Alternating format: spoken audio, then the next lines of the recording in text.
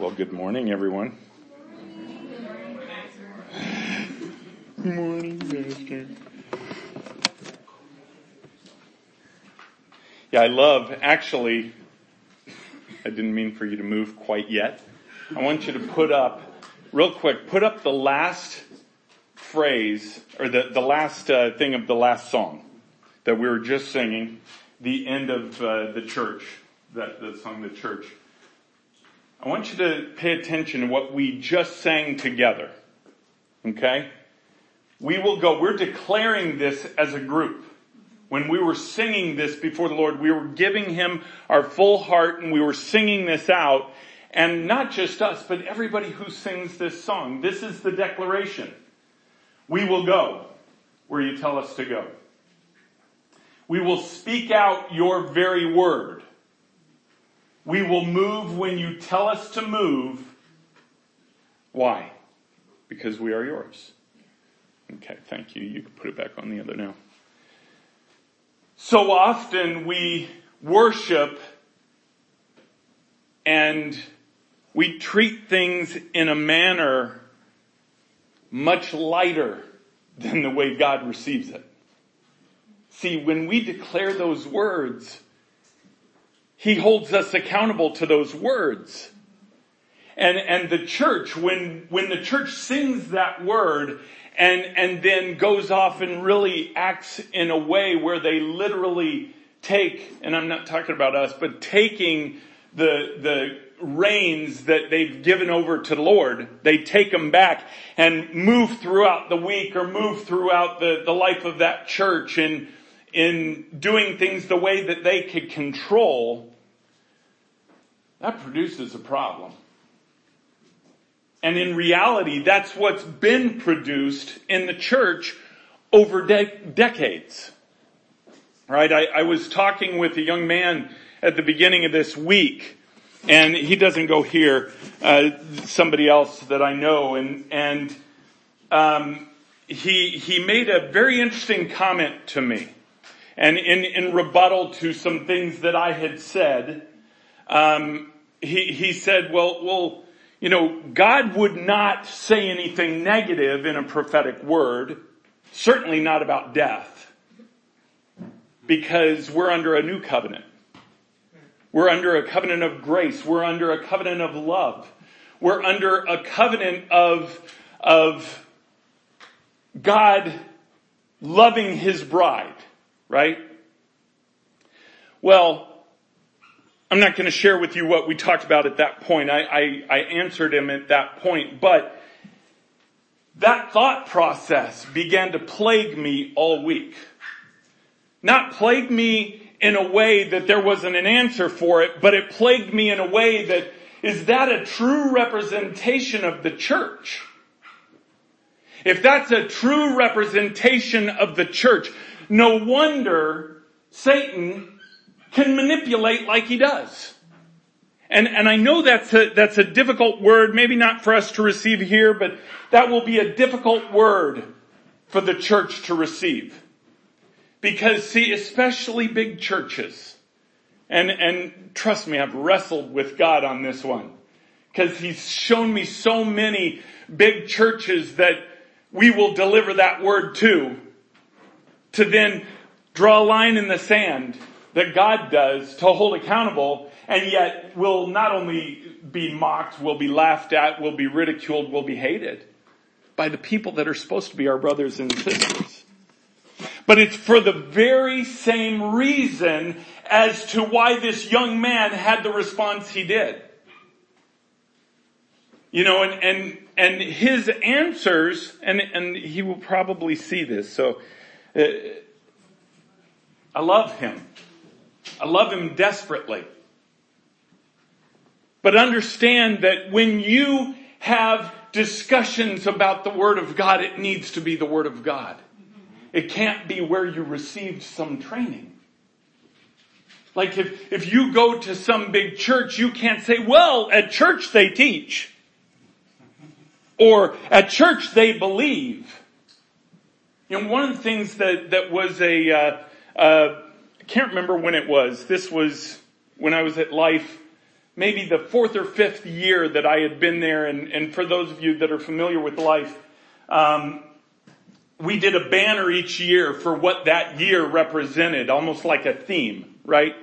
And this one hit me so hard because I believed it, but yet in being held accountable to it, was I really where God wanted me to be with it? And that is, know what you believe and know where you find it in the Word of God. See, oftentimes Christians know what they believe. I believe this, I believe that, I believe Jesus is the Son of God. Right? I believe in the gifts. I believe, and maybe because they've seen Him. But if you sit down with somebody and you can't open the Word of God and say, it's not my words, it's His. It's what the Lord said. Then understand there's no power in your words. In the song that we sang that last phrase of, it said, I will declare your very word. Not, I will declare my word and hopefully it'll be like yours. Or I will declare what I think your word is because I kind of learned it at this school or I learned it at this church and it works for them because, there are thousands and thousands of people. So I declare the very word that I was taught through somebody else. That's not what it says. It says, I will declare your very word. You have to know His word if you're going to declare His word. It doesn't say that there is power in declaring what you think His word is. There's power in declaring His word. There's power in declaring, because that's the word that does not return void. Not our word. It's His word that will not return void. So I got to thinking about this just throughout the week and you know how I wrestle with the Lord on what He wants me to speak on and He never really gave me an indication that this is what He would want to speak on, but He didn't let it go in me. Because I think it's so prevalent in the church and I didn't know until just this morning and really late last night probably that this was what He was going to focus on. Because the church needs to get it. Those online, they need to get it. We have to get it as a church that it's got to be about His words. We've got to be able to go back to the Word and say, wait a second, this is my foundation of belief. This is why I say what I say. This is why I believe what I believe. And to just believe that nothing negative happens in a person's life, let alone death. It just, that doesn't happen because we serve a good God.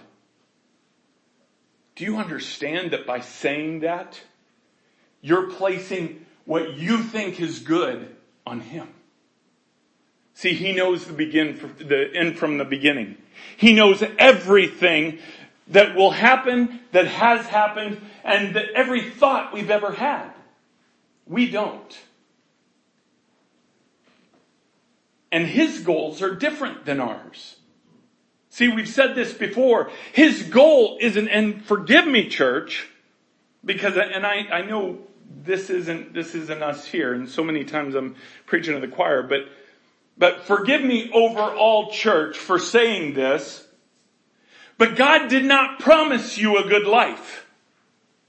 He did not promise you wealth. He did not promise you everything to go easy. He did not promise you even perfect healing in this life. Well, I know there I stepped on a bunch of toes. Because see, that's a prevalent thing nowadays. Well, he guaranteed me, He promised me perfect healing in this life. Well, if that's the case, then He needs to go and apologize to Job. He needs to go and apologize to the Apostle Paul. He needs to go and apologize to 10 actually, I suppose, because Junas kind of took his own life, but 10 of those that were killed of the original disciples that were killed for the gospel. The only one that wasn't was John. See, if God is here to promise for this life everything to be good, He owes them an apology. He owes 60 million apologies to those babies that never even got the taste of life because they were aborted. So do you understand that God's perspective is different than ours? Because He looks at this life as preparation. He looks at this life as training. Because we're not born into relationship with Him and then, boom, I've got this awesome relationship with God now. It's been 20 minutes. I know Him, He knows me, we're all good. It doesn't work that way. See, we spend a lifetime learning who He is.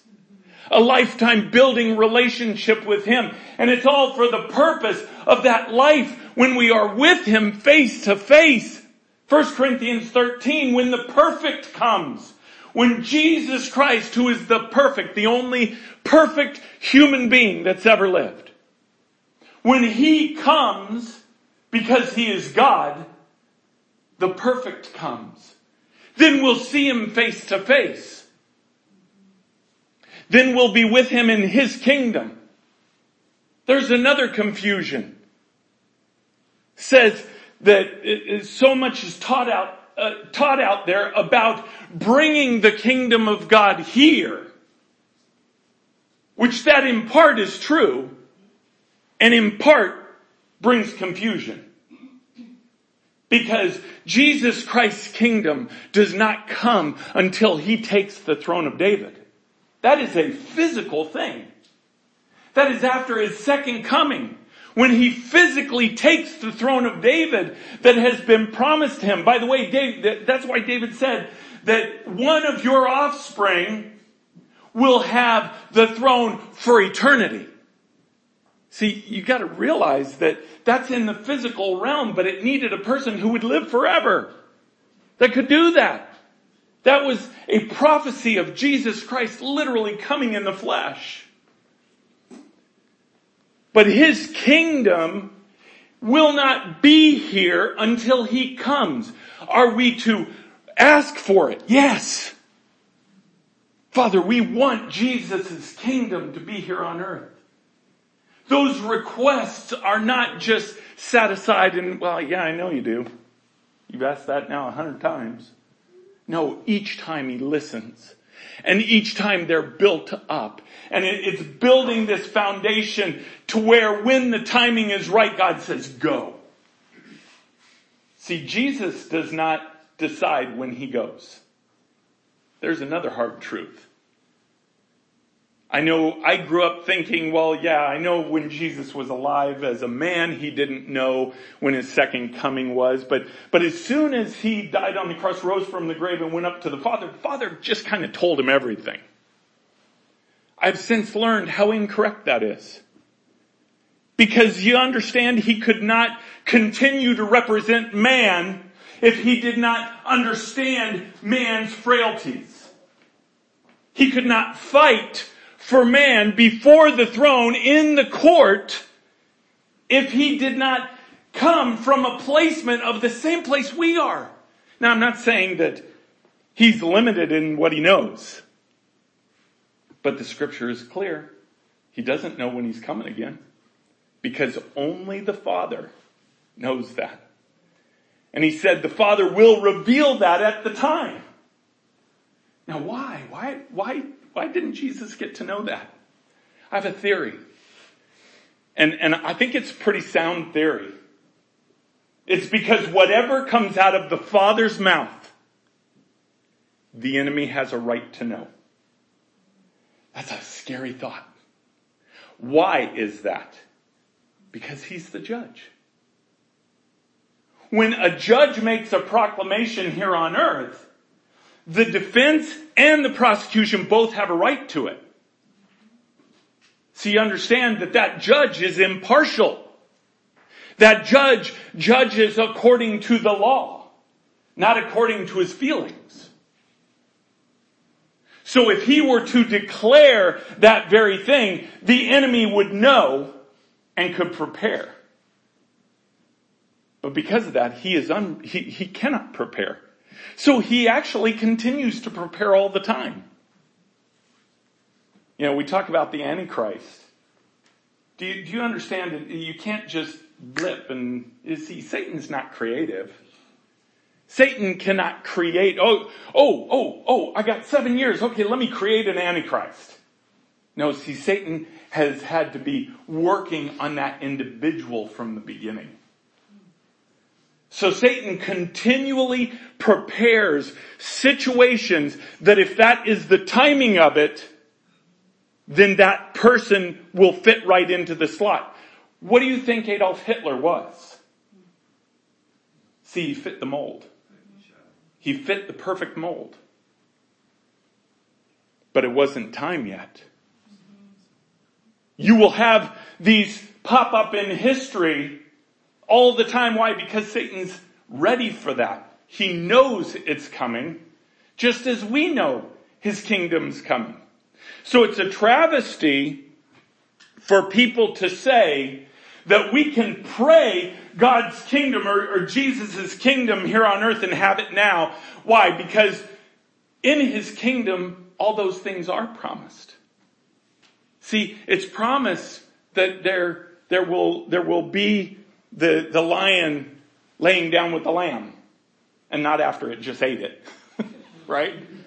That it says children can play in the hole of a cobra and not be hurt, or den of a cobra. Those things are promised for that earthly reign of Jesus Christ. Now, I'm pretty sure that if you go climb into a cobra's nest, you're going to have a problem. Right? Even though we could stomp on snakes and scorpions, okay, you may not want to try that. Although if you do and you kill the cobra, I really want the skin. I really want that. But do you see that there are different kingdoms?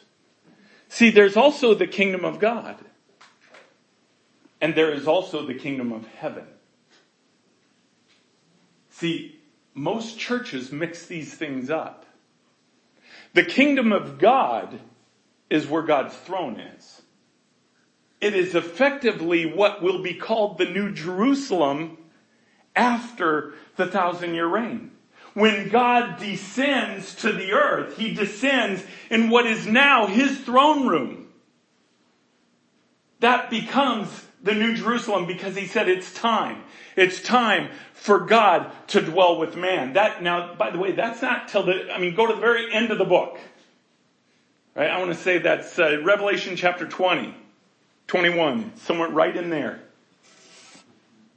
That happens after everything else happens. So that's the kingdom of God. Now, some people have been brought to the kingdom of God, even in this life, which is extraordinary. The whole book of Revelation was John being taken up to the kingdom of God. He was taken up to the third heaven and was shown all these things that would happen. Paul was the same way. Paul, in his training, in the 14 years of training after the Damascus Road, that experience when he was saved, he went into this training process for 14 years. And we think 3.5 years is tough. Right? He went into this training process for 14 years. And during that time, he said, I know a man. And looking at it, that's him because he reveals that. But he said, I know a man, whether in the flesh or out of the flesh, I can't even tell you. He said, but he was taken to the third heaven and saw things he wasn't even allowed to write down. So we have had people taken to God's kingdom and then come back. That's not a stretch. You hear people even today like Kat Kerr, that when you hear her for the first time and you're like, okay, this lady's a whack job. Then you open the word and say, oh wow, okay, God really does do that. Now, I'm not saying everything she's saying is correct. I'm not endorsing anything. I don't know her, never met her. I could tell you that I can concur with some things she said. But you have these times where people are taken to God's throne. I've shared with you my experience when he took me to his throne. And I won't bother sharing that again, but that happens. That's God's kingdom. Then you have the kingdom of heaven. And the kingdom of heaven is really a different realm than what we operate in. And I don't want to go too far down this road because we've talked about it 1,000 times. The real reality. See, we look in a 3-dimensional world plus time. And we see that as reality. When in reality, it is limited reality. Because just as Elisha prayed for his scribe to have his eyes opened, if we were to say, okay, Lord, open all of our eyes right now, we would look around and we would see something very different than what we see. Right? You'd see warring angels surrounding this place right now. You'd see ministering angels helping work downstairs right now. And then you'd see a whole band of witches out in the perimeter that can't get in. Right? You would start to see things that you don't see in the natural. That is the kingdom of heaven. The kingdom of heaven is beyond our time here, beyond our understanding of what's here.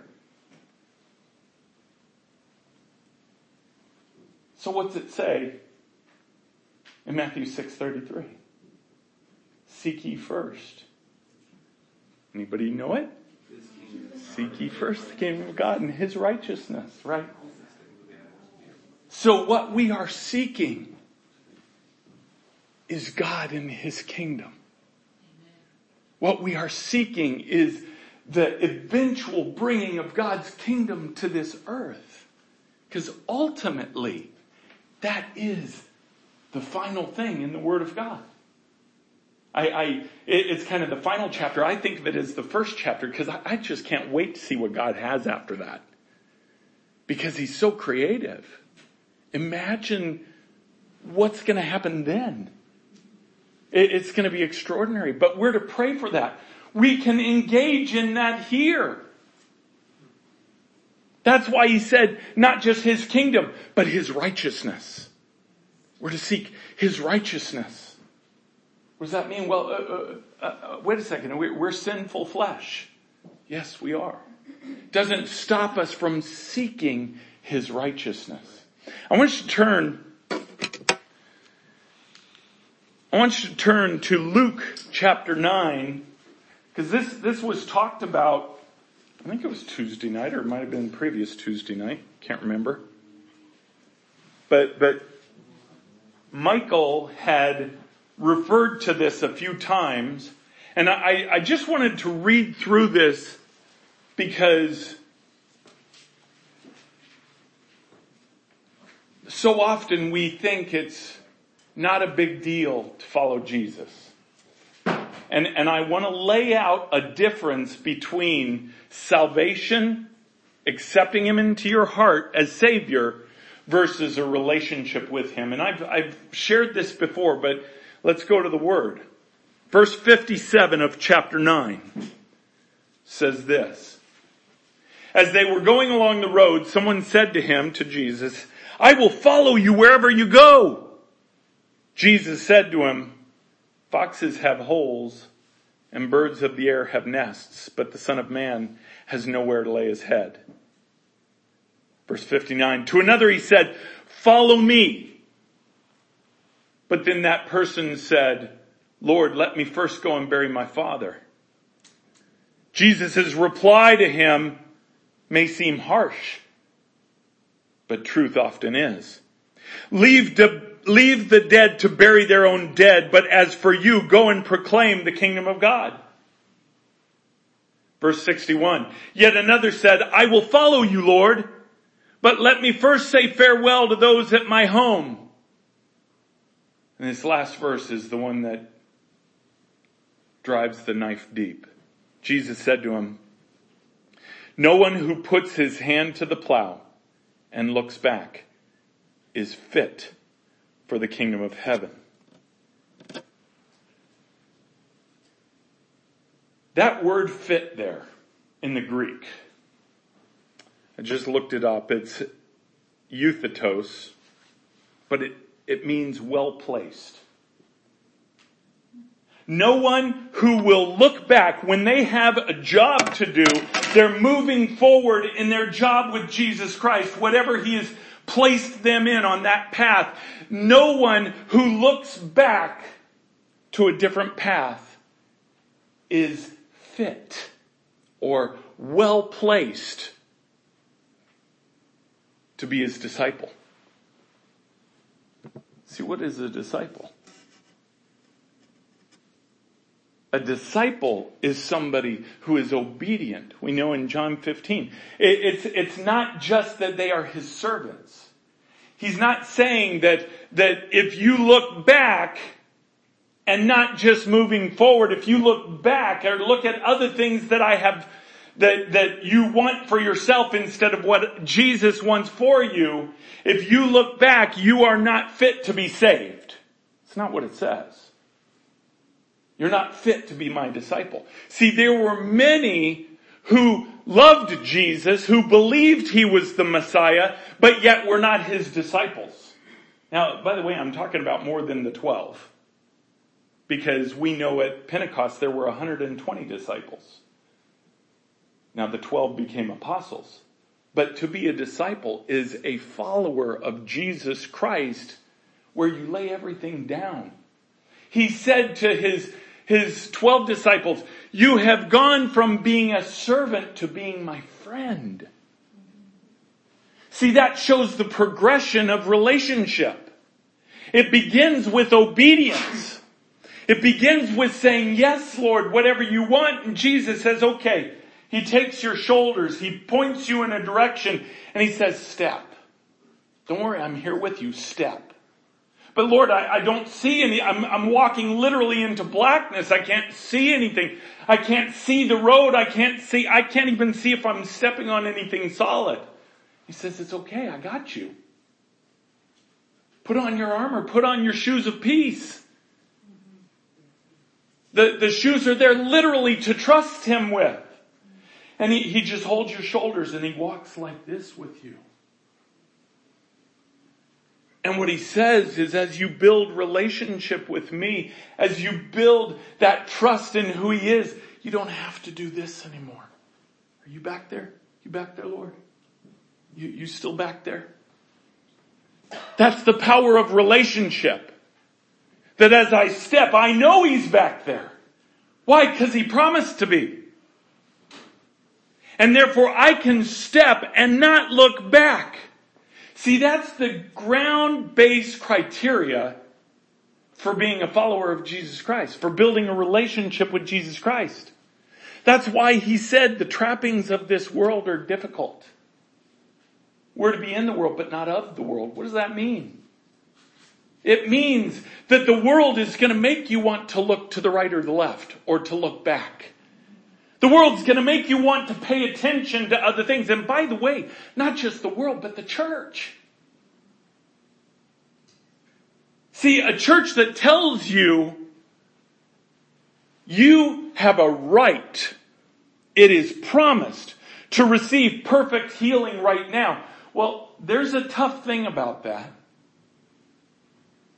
Because if that's the case, then there has to be explanation why it doesn't happen. We pray for Carson all the time. Without stop. Without fail. We pray for Carson all the time. So if that healing is promised, okay, in this life, which by the way, with Carson it is, because Jesus set that aside separately. Right? We get prophecies of what He tells us that's going to happen. We live that by faith. However, what if it never happened? Does that negate God's will for Carson? No. See, Carson's walking in God's will right now. And I would dare say that we have no idea the victories that are being accomplished because he walks in God's will, even with the pain.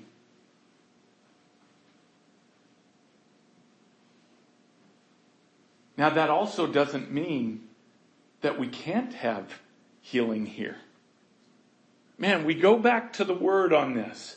What did Jesus say? I want to say it was Jesus said in John chapter 20 or somewhere around there that he said, all these miracles that I have done. He said, when I go to the Father, trust me, you want me to, because I'm going to send the Holy Spirit and you're going to do more than I did. Whose benefit do you think he was talking about when he said that? The disciples? Well, again, if it was for the disciples who became the apostles, he owes them an apology because it never happened. It never happened. All throughout the Word of God, from Jesus on, we never saw more than what Jesus did. So see, that is held even for another time. See, that gives us hope. You look back and you say, well, that's never happened. God promised it to happen, so it gives us hope in what He is going to do.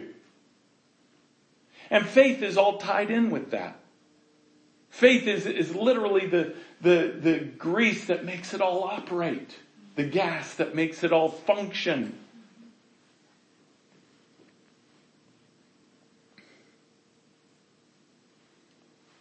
But this idea that we're under a different covenant now, I want to deal with. We're not going to deal with it all today,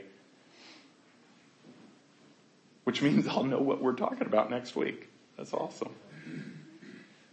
But I want to deal with this idea of what this new covenant is, because your Bible talks about it. First of all, understand what the old covenant was. Okay, the old covenant was the law given to Moses for the children of Israel.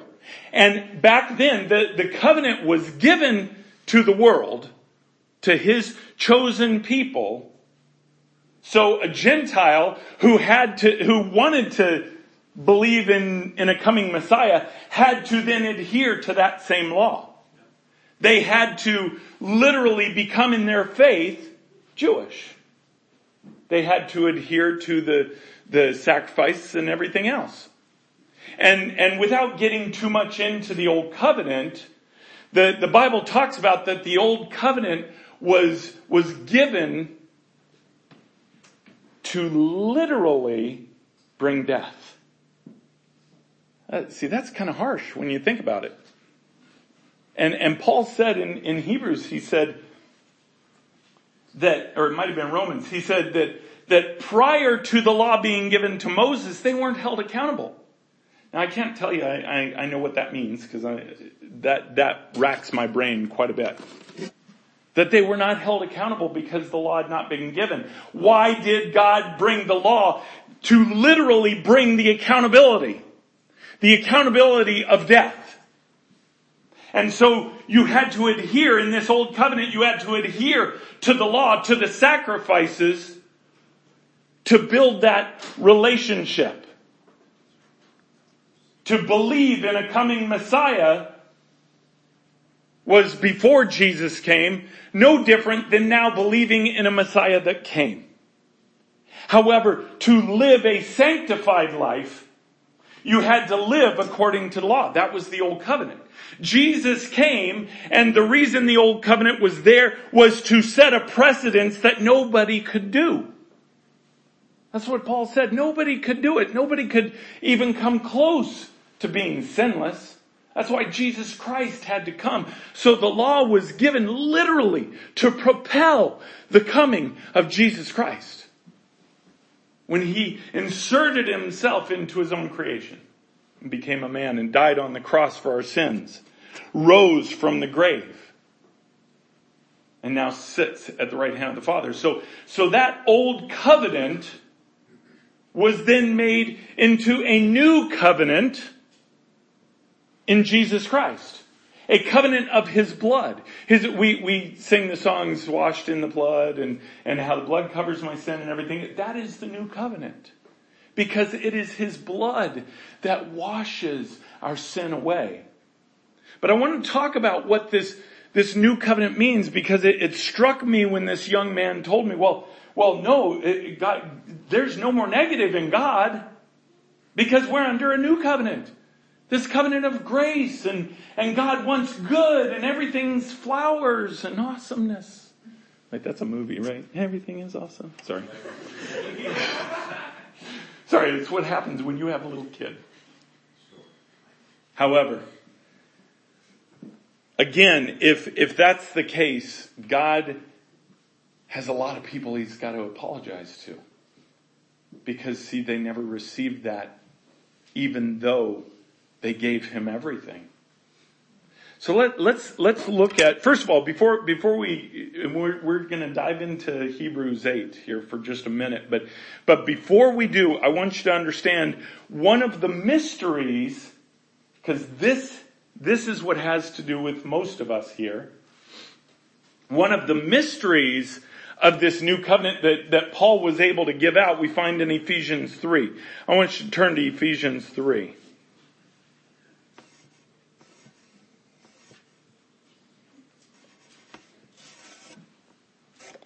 And Ephesians 3, Paul talks about a mystery. We're going to start at verse number 4 and go down through 10. Paul talks about a mystery that was unknown in the generations leading up to this. But he says, starting in verse 4, when you read this, you could perceive my insights into the mystery of Christ. Now remember, before Jesus was Jesus, he was still the Christ. The Christ is a title. The Christ is the Messiah. The Christ is the Son of God. Right? Jesus is a human name. Christ is not his last name. Jesus Christ. Right? It's really Jesus the Christ. Verse 5, which was not made known to the sons of men in other generations as it has now been revealed to his holy apostles and prophets by the Spirit, by the Holy Spirit.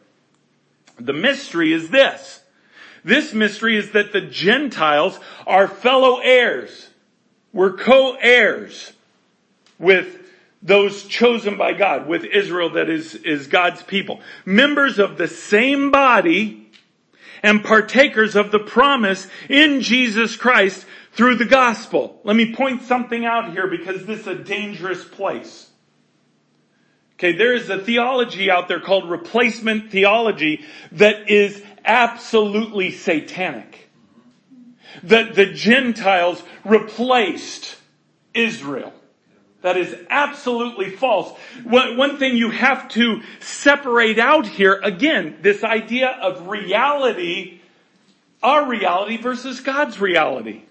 See, there were many things promised God's people. God's people were promised land, of which they did obtain, and then they lost it, and they went back and they lost it again, and they've been out and they went back in 1948. Okay, these promises, it doesn't mean that all Christians now get all of Israel's land.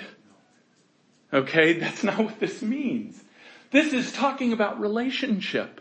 If you look at the first 7 chapters of Hebrews, it goes into an explanation of what the tabernacle was like and how it was an imprint of what was in heaven, of the true reality that was in heaven. And so when the priest, the high priest, would go in for the sin offering once a year, he would go in and it was an example of what needed to happen in heaven, but hadn't.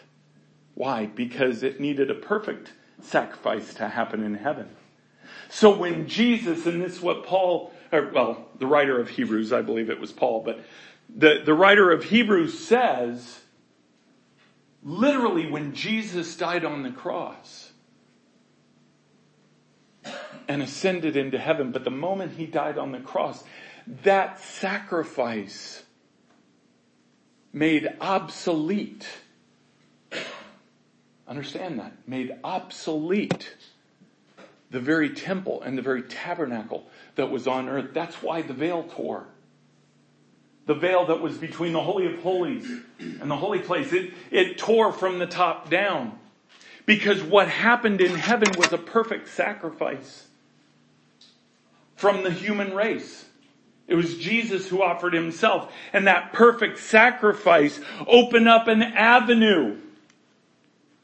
An avenue that allowed everybody, Gentiles and Jews alike, to have relationship with the Father through Jesus Christ. Let me just continue on because he makes some other statements here that I think are very interesting. Of this gospel I was made a minister, verse 7, according to the gift of God's grace, which was given me by the working of his power. To me, though I am very least of all the saints, this grace was given to preach to the Gentiles the unsearchable riches of Christ, and to bring to light for everyone what is the plan of the mystery hidden for ages in God, who created all things. So that through the church, through the bride, literally those who accept Jesus Christ into their heart from the moment he was on the earth until the moment he returns, so that through that church, the manifold wisdom of God might now be made known to who? To people? That's not what it says. It says to rulers and authorities in heavenly places. Literally, what was going on here was God saying that to the darkness, to Satan and his cohorts, this is happening. And this is a new covenant that you cannot touch.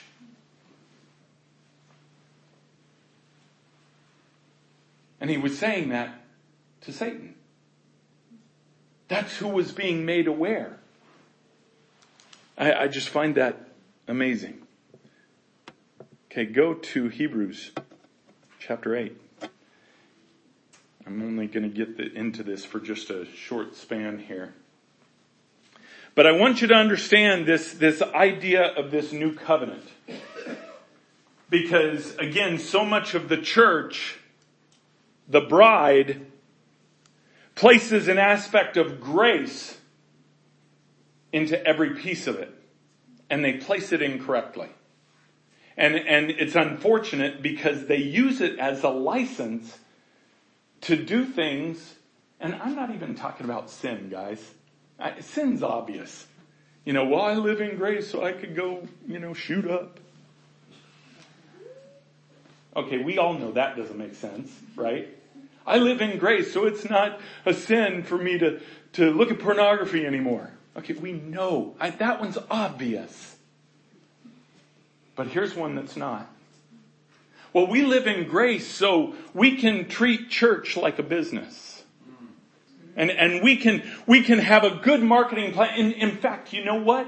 What we'll do, we'll hire this company that have nothing to do with God. Come in and teach us how to market properly. So we can get more people and get a bigger building and have more that we can outreach with and all this stuff. See, that one's a little easier to hide. Because you could put the label on that, well, no, we just want people to be saved. You know what? If you just want people to be saved, you don't need a building. You just need a mouth. Yeah.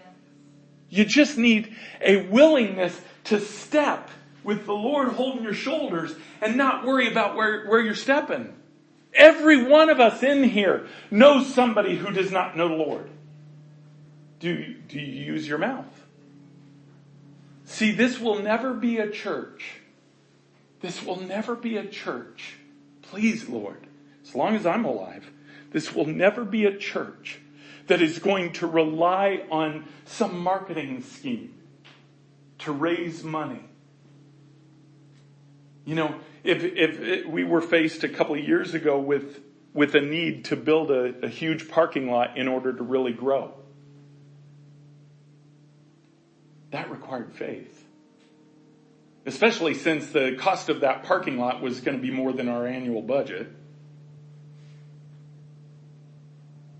And there were several of us that said, okay, let's do it. See, we don't handle the checkbook anyways. Why are we trying to take it back? Now, I'm not saying be stupid. I'm saying listen to the Lord. Be stupid if the Lord wants you to be stupid. And I say that kind of tongue in cheek because the world will think you're stupid.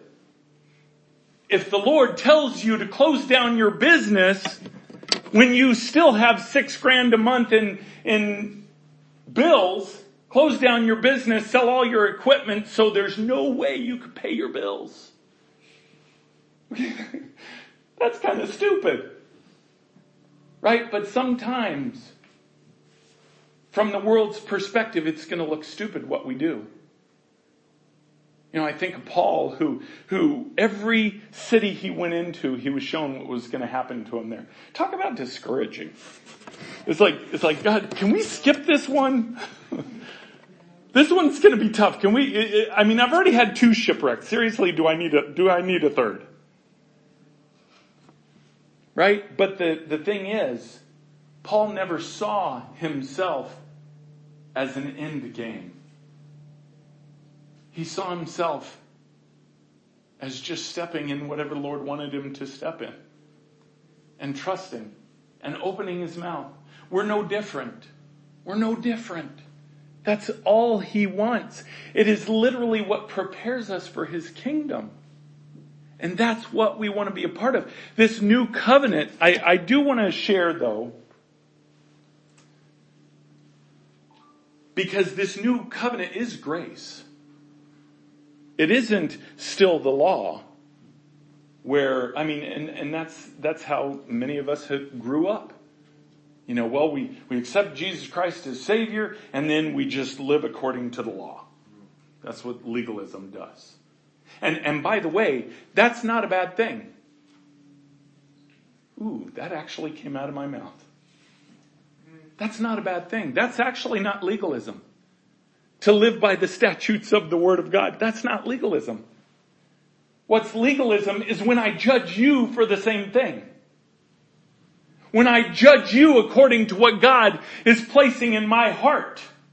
Why? Because that's control, guys. See, Jesus said, I'm the shepherd. Not that I have a whole bunch of little shepherds that get to control, and you could choose to be a shepherd too. All you got to do is control. That's really what the church does. See, when we start to give the control to him, man, church looks different. Because I'll tell you what, you guys cannot come to me and blame me because of your own walk with Christ. Why? Because I didn't lay it out there from me. That's between you and the Lord. That's what relationship is. But understand the grace that is in the new covenant is all throughout that. His grace is the very opportunity to accept him as Savior. When we accept him, the justification of our life, where he pours over us his blood and we're covered in his blood. That's what the Bible calls justification. When we say, Jesus, I believe who you are, who you were, what you did. I believe it. I ask you into my heart. I literally pronounce that out of my mouth, not for other people's sake, but for the enemy's sake. Right? With the mouth, confession is made. Right?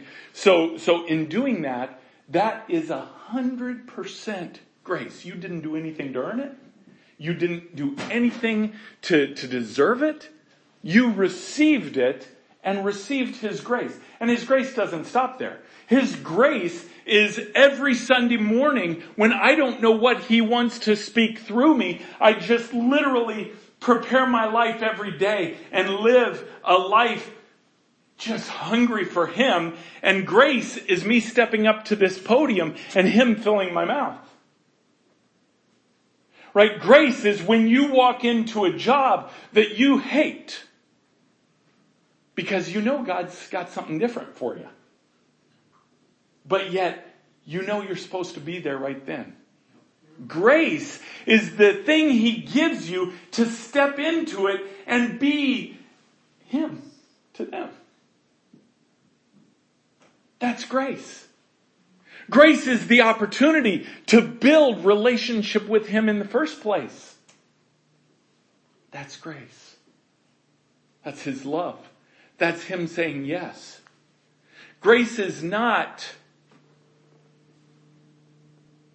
where we intermix our own will with it. See, grace also can be messy. Do you think that when Paul would go into these cities and have to deal with the things he dealt with, do you think he didn't have grace in his life?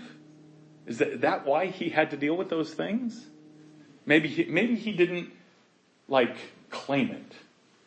Well, it was there, but I never claimed it. I never claimed that $1 million that I'm supposed to have, and that's why I don't have it. Right?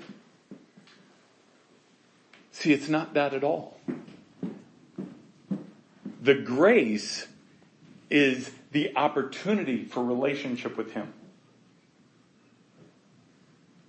The grace is the opportunity that young lady has downstairs right now. And I know most of you don't know what's going on, but it's okay. See, grace is really an invitation. It's God sending us an invitation saying, I want to spend time with you. And then we fall under this new covenant of His blood, which the thing that changed there was the intermediary. That's what the writer of Hebrews explains in the first 7 chapters, and specifically in chapter 7. He said, Jesus became our high priest. We don't have to go through another human being like they did before. A human being that's flawed, by the way.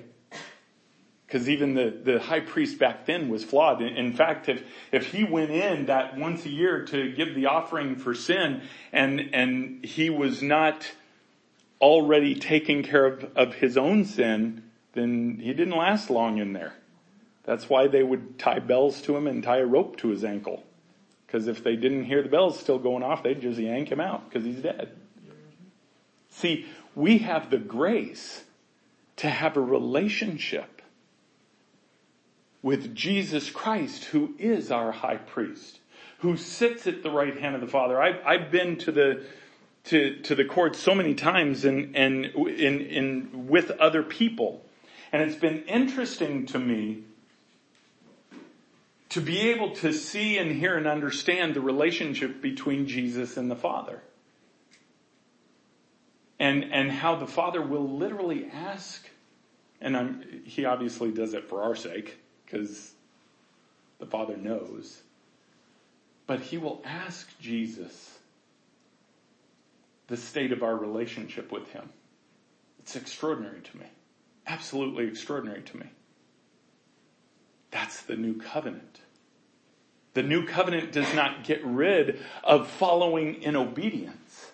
Now, it did get rid of some things, right? And we could read down here. You know what? I'm not even going to get. Well, let's read down at the bottom.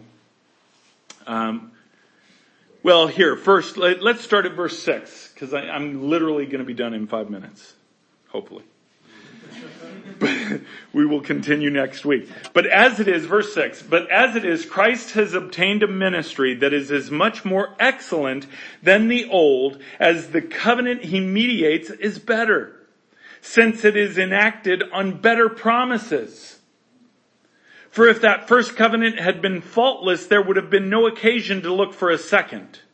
In fact, that first covenant was put in place to bring fault, to expose fault, to expose a need. For he finds fault with them when he says, behold, the days are coming, declares the Lord, when I will establish a new covenant with the house of Israel and with the house of Judah, not like the covenant that I made with their fathers on the day when I took them by the hand to bring them out of the land of Egypt, for they did not continue in my covenant. And so I showed no concern for them, declares the Lord. Why? They couldn't. They couldn't stay sinless. That's why Jesus had to come. To literally complete the requirements of the law, the requirements of that covenant, so he could be the mediator of a new covenant through his blood. It's important that we understand this. For they did not continue in my covenant, and so I showed no concern for them, declares the Lord. For this is the covenant that I will make with the house of Israel after those days, declared the Lord. Now keep in mind, this covenant that he's talking about right here also includes Gentiles. We just read that in Ephesians 3. But do not confuse this with the covenant of the land, the promises of the land, the promises of literally Jesus taking the throne of David and leading in a very physical sense the children of Israel. He will be the king of Israel. That will happen. That's what the 1,000-year reign is all about. That is a physical reign where Israel will be the globally dominant power. Because Jesus Christ will be on its throne. By the way, it will not be the only nation. We know that because the nations will literally come to Jerusalem to pay homage to Jesus Christ. But it will be the globally dominant power. Israel will be. And the seat of it will be Jerusalem, where Jesus Christ will take the throne of David. This is not negating those promises. Okay? I want to make that very clear. This is talking about the promise of eternal life. Behold it. Verse 10. Okay. For this is the covenant that I will make with the house of Israel after those days, declares the Lord. I will put my laws into their minds and write them on their hearts. I will be their God, and they shall be my people. And they shall not teach each one his neighbor and each one his brother, saying, know the Lord, for they shall all know me. Here is your first clue that this is not right now. This has not happened yet. Right now, we need to tell each other. We need to tell each other about Jesus Christ. This is a foreshadowing of what is to come when Jesus rules Israel physically on this earth. For they shall all know me, from the least of them to the greatest, for I will be merciful toward their iniquities, and I will remember their sins no more. In speaking of a new covenant, he makes the first one obsolete. Wait a second, Greg, you just said it wasn't obsolete. I even used that word, right? Okay, you gotta keep reading here. And what is becoming obsolete and growing old is ready to vanish away. See, what God is stating here is an end goal. It's extraordinary to really study what God is going to do in the 1,000-year reign and what that means for the children of Israel. And you really want to get confused. Read the book of Ezekiel and recognize that they're actually going to go back to doing sacrifices. PETA is going to be upset. Right? Okay, so this has nothing to do, I want to say it again, has nothing to do with those promises that he has given over Israel, because those will take place. In fact, it will be 1,000 years of peace, of awesomeness. Everything is awesome. Right? It will really happen then. They might speak it in Jewish, in Hebrew, I don't know, but understand that this promise at the end, this covenant that has a plan to become obsolete is when that is fulfilled completely, not just by Jesus Christ, but by all those who follow him as well. Because that one will not be obsolete until that happens, until Jesus Christ comes back again. So we're going to get into next week. What does it mean then? If I am under this new covenant of grace, what does it mean to follow Jesus Christ? What does it mean if the law is not yet obsolete, then what part of that am I held accountable to? We're going to get into that next week. Let's bow our heads. Father, we worship you. We praise you. We thank you, Lord, for who you are. We declare your goodness. We declare your graciousness. We declare, Father, that we understand that through the precious grace given through your Son's blood, we have opportunity for relationship with you. But God, over the course of today and next week and however long, if this becomes a series, whatever you do with it, Father, help us to understand what it means to truly grow that relationship. The accountability for our own lives, but the accountability then for your bride. Because Lord, you have just more and more and more you have placed in my heart that lukewarm will be no longer. That you, as I've said, are drawing a line in the sand and you're saying, choose hot, choose cold. Lukewarm doesn't work anymore. And you're saying that to your bride. So Father, in order to be able to be hot, we have to understand what this means to have relationship and understand that the old covenant, this law, is not obsolete in our lives, but that you give grace because Jesus Christ did it. He lived a sinless life. You give grace for us to literally have the same victories in our own life. Lord, help us to get that.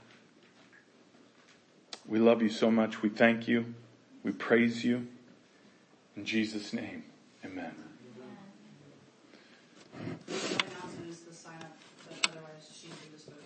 Okay. And you could stop that now.